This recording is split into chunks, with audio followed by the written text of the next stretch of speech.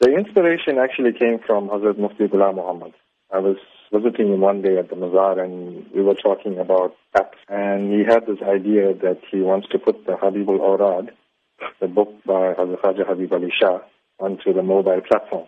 I thought, okay, instead of just having one book on the mobile platform, let's brand the app Sufi Sab. Let's put like the Sijra there, the Habibul Awrad, we'll add some surahs and maybe even add more Wazais and Duruds going forward. So we basically converted a book called the Habibul Awrad, which shows how to perform certain prayers and optional prayers and the methods involving them, and put it on the mobile platform. So what does the app offer? It's very easy. You just go, for the moment we have the Android version. You go to the Play Store, you download the Sufi Sab app. You won't need any data after the initial download, so you don't need to worry about finishing your data bundles and stuff like that.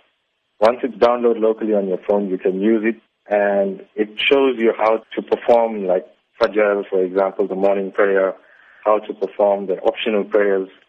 There's stuff about Hakika there, there's a lot of information from the Habibul Awrad book itself.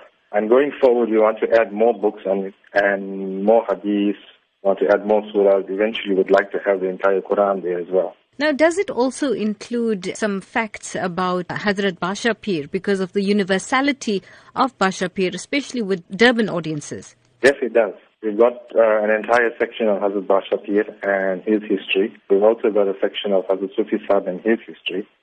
And like I say, going forward, there's going to be a lot more of information that's going to be valuable to everyone. So do you have plans for any other innovative apps in future? Yes, we do. The iOS version is short-term plan. We need to get that out as soon as possible.